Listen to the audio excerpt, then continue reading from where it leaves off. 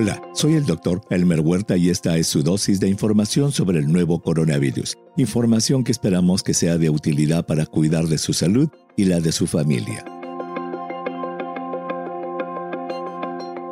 Hoy contestaremos algunas preguntas que nos han hecho en nuestra cuenta de Twitter, @Dr. Huerta.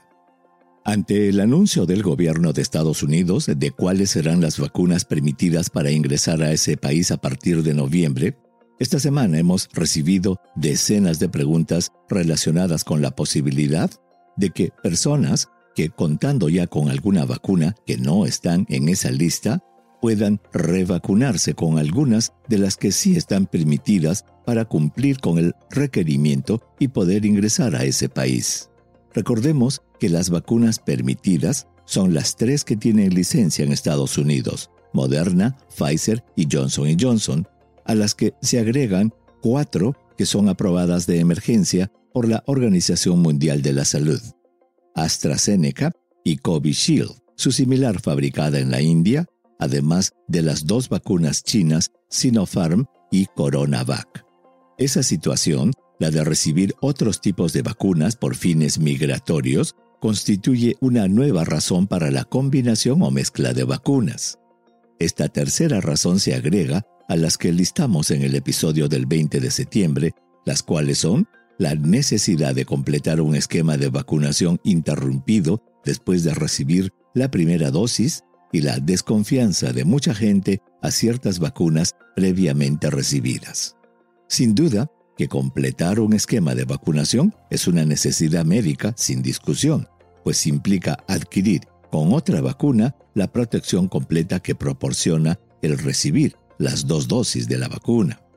Pero las otras 2, el vacunarse nuevamente por desconfianza a un esquema recibido o la intención de vacunarse nuevamente para cumplir con un requerimiento migratorio, son un asunto completamente diferente y que implica la revacunación, es decir, volver a recibir 1 o 2 dosis de vacunas diferentes a la primera. En relación con la combinación de vacunas para completar un esquema de vacunación interrumpido, estudios hechos en Alemania, España y el Reino Unido han determinado que la primera dosis de AstraZeneca puede completarse con una segunda dosis de las vacunas de Pfizer y Moderna. Esos estudios fueron motivados por la suspensión temporal de la vacuna de AstraZeneca en varios países de Europa a comienzos de este año. Otra combinación estudiada es la que intercambia las vacunas de Pfizer y Moderna para completar un esquema de vacunación interrumpido, combinación que es permitida en Canadá, pero que en Estados Unidos es recomendada por los Centros para la Prevención y Control de Enfermedades, los CDC, solo en situaciones excepcionales. Por último, otra combinación estudiada es la que permite completar la vacunación iniciada con la vacuna Sputnik V con una segunda dosis de AstraZeneca o Moderna. Este estudio fue hecho en Argentina debido a la escasez de la segunda dosis de Sputnik V. Y en relación con la posibilidad de revacunarse, ya sea por desconfianza a las vacunas recibidas o por razones migratorias y poder viajar a Estados Unidos o Europa, no existen estudios científicos al respecto, por lo que esas prácticas deben ser consideradas como formas de automedicación no avaladas por estudios científicos y solo deben ser hechas con autorización del médico de cabecera. En un tema completamente diferente, pues está relacionado con las vacunas de refuerzo, es decir, la intención de usar una vacuna, ya sea la misma u otra, como refuerzo a las recibidas en el esquema de vacunación, el 24 de septiembre, los CDC de Estados Unidos anunciaron que en ese país se aprobó una tercera dosis de la vacuna de Pfizer para las personas mayores de 65 años y para aquellas personas de entre 18 y 64 años con condiciones médicas que los predispongan a complicarse en caso de que se infecten estando completamente vacunados. La norma establece también que la dosis de refuerzo debe ser administrada a aquellas personas que por su ocupación estén expuestos a un mayor riesgo de contagio. Por otro lado, el gobierno de Chile concluyó, con base en un estudio aún no publicado en una revista científica, que es posible reforzar las 2 dosis de la vacuna de Sinovac con una de AstraZeneca. Ahora sí, vamos a las preguntas de la semana. Adriana pregunta: estoy vacunada con Sinovac y tendré que viajar a un país de Europa en donde no es obligatorio el uso de mascarillas. Si yo utilizo mi N95 todo el tiempo, ¿estaré protegida? Hola Adriana, pues claro que sí. Las mascarillas N95, técnicamente llamadas respiradores, filtran el 95% de las partículas que llegan a las vías respiratorias del usuario. Sin embargo, recuerda que es importante también evitar los lugares cerrados muy concurridos y lavarse las manos frecuentemente.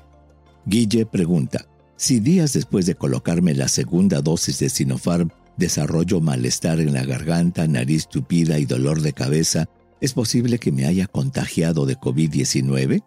Hola Guille, claro que sí es posible. Recuerda que, dependiendo de la frecuencia de la infección en el lugar en que vives, toda enfermedad respiratoria debe ser considerada COVID-19 hasta que se demuestre lo contrario. Debes ver a tu doctor para hacerte la prueba molecular. Otus pregunta: ¿qué debo esperar si después de haberme vacunado por completo desarrollo COVID-19? Hola Potus, la posibilidad de desarrollar una enfermedad grave por COVID-19 desarrollado después de la vacunación completa es, felizmente, muy poco frecuente. Aún no se dispone de datos para saber si las personas que desarrollan la enfermedad presentarán algún tipo de secuelas. Debes estar atento a la información. Diana pregunta: hay personas que están en contra de las vacunas, pues dicen que están hechas con partes de bebés abortados. ¿Es eso cierto? Hola Diana. Te ruego que escuches el episodio del 12 de octubre en el que aclaramos esa falsa información de algunos grupos antivacuna. En corto, te hago un resumen. Todo empezó a inicios de la década de los 70 en Leiden, Holanda, cuando el laboratorio del científico Alex van der Eef buscaba producir una línea celular que pudiera ser usada en la fabricación de proteínas. Uno de sus científicos postdoctorales, el canadiense Frank Graham, logró insertar, después de 293 pacientes experimentos, el material genético de un virus de resfrío en el núcleo de células embrionarias de riñón de un feto legalmente abortado en Holanda. El experimento originó una línea celular inmortal llamada HFK293, en donde la letra H viene del inglés human o humano, la F es de fetal y la K es de kidney o riñón en inglés. Y el número 293 es el número del experimento que logró concluir el estudio. HFK293 significa entonces células fetales del riñón humano logradas en el experimento 293. Desde entonces, esa línea celular HFK293 y su derivado HFK293T se han convertido en las principales líneas celulares con las que trabaja la gran mayoría de laboratorios que hacen experimentos para el desarrollo de medicinas y vacunas, por lo que no es cierto que las vacunas contra COVID-19 contengan partes de fetos abortados. Patty pregunta: ¿la dosis de refuerzo recientemente aprobada en Estados Unidos es diferente en su contenido o es igual que la de la primera y segunda dosis? Hola Patty, de acuerdo con lo aprobado por los CDC, la tercera dosis o dosis de refuerzo de la vacuna de Pfizer es la misma que la usada en las 2 dosis anteriores. Cami pregunta: quisiera saber qué se sabe respecto de la dosis de refuerzo en mujeres embarazadas que recibieron la vacuna de Sinovac. Hola Cami, esa es una excelente pregunta. Debido a que las mujeres embarazadas constituyen un grupo de alto riesgo de complicarse si desarrollan COVID-19, y al haberse aprobado la dosis de refuerzo para este grupo de personas, las mujeres embarazadas sí deben recibir la dosis de refuerzo, aunque no se ha determinado aún cuál será la dosis de refuerzo para la vacuna Sinovac. Donna pregunta: Si uno compra ropa, ¿debe lavarla antes de usarla como medida de prevención del COVID-19? Hola, dona. Eso ya no es necesario, a no ser que haya evidencia de que la ropa tenga restos de secreciones de algún tipo. Debes proceder como lo hacías antes. Ariana pregunta, ¿cómo van las investigaciones sobre tratamientos para prevenir y/o curar el COVID-19 que se iniciaron el año pasado? ¿Hay alguna que haya tenido resultados esperanzadores?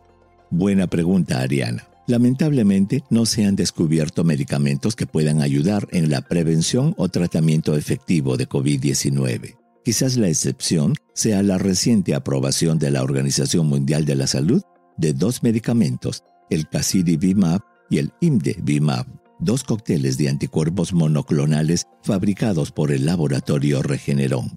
Dichos medicamentos pueden ayudar a prevenir las complicaciones de COVID-19 en una persona con riesgo de complicarse. Tulio pregunta, ¿cuál es la razón por la que el gobierno de Estados Unidos no acepta la Sputnik V para entrar a su territorio? Buena pregunta, Tulio. La razón es que el gobierno de Estados Unidos ha escogido las vacunas que tienen aprobación de emergencia de la Organización Mundial de la Salud, y estas no incluyen la vacuna Sputnik V.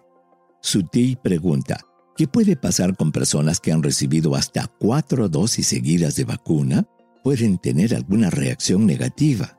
Hola Suti, tu pregunta es muy buena, pero no tiene aún respuesta basada en estudios científicos. No se ha hecho aún un estudio en el que se haga un seguimiento de las personas que han recibido múltiples dosis de una misma o de diferentes vacunas. Alejandro pregunta, ¿por qué hace meses decían que a los niños no les daba COVID-19 y ahora son los que más se están infectando? Hola Alejandro, esa es una excelente pregunta. En realidad, desde el comienzo de la pandemia, como lo hemos descrito en episodios previos de este podcast, se han presentado infecciones, hospitalizaciones e incluso fallecimientos en niños. Recuerda que ya se había descrito la severa complicación llamada síndrome multisistémico inflamatorio infantil. El aumento en los casos observados en niños podría deberse a que una gran proporción de las personas mayores ya están protegidas por las vacunas y a la aparición de la muy contagiosa variante Delta, lo cual hace que los niños estén más expuestos al virus y se contagien. Felizmente, se mantiene vigente el hecho de que las hospitalizaciones y muertes de los niños es poco frecuente.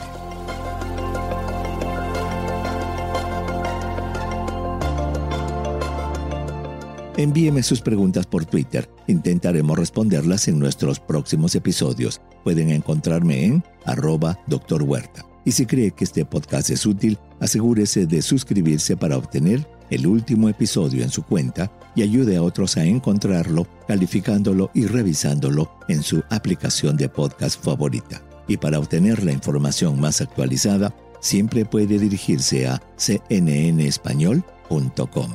Gracias por su atención. Chao.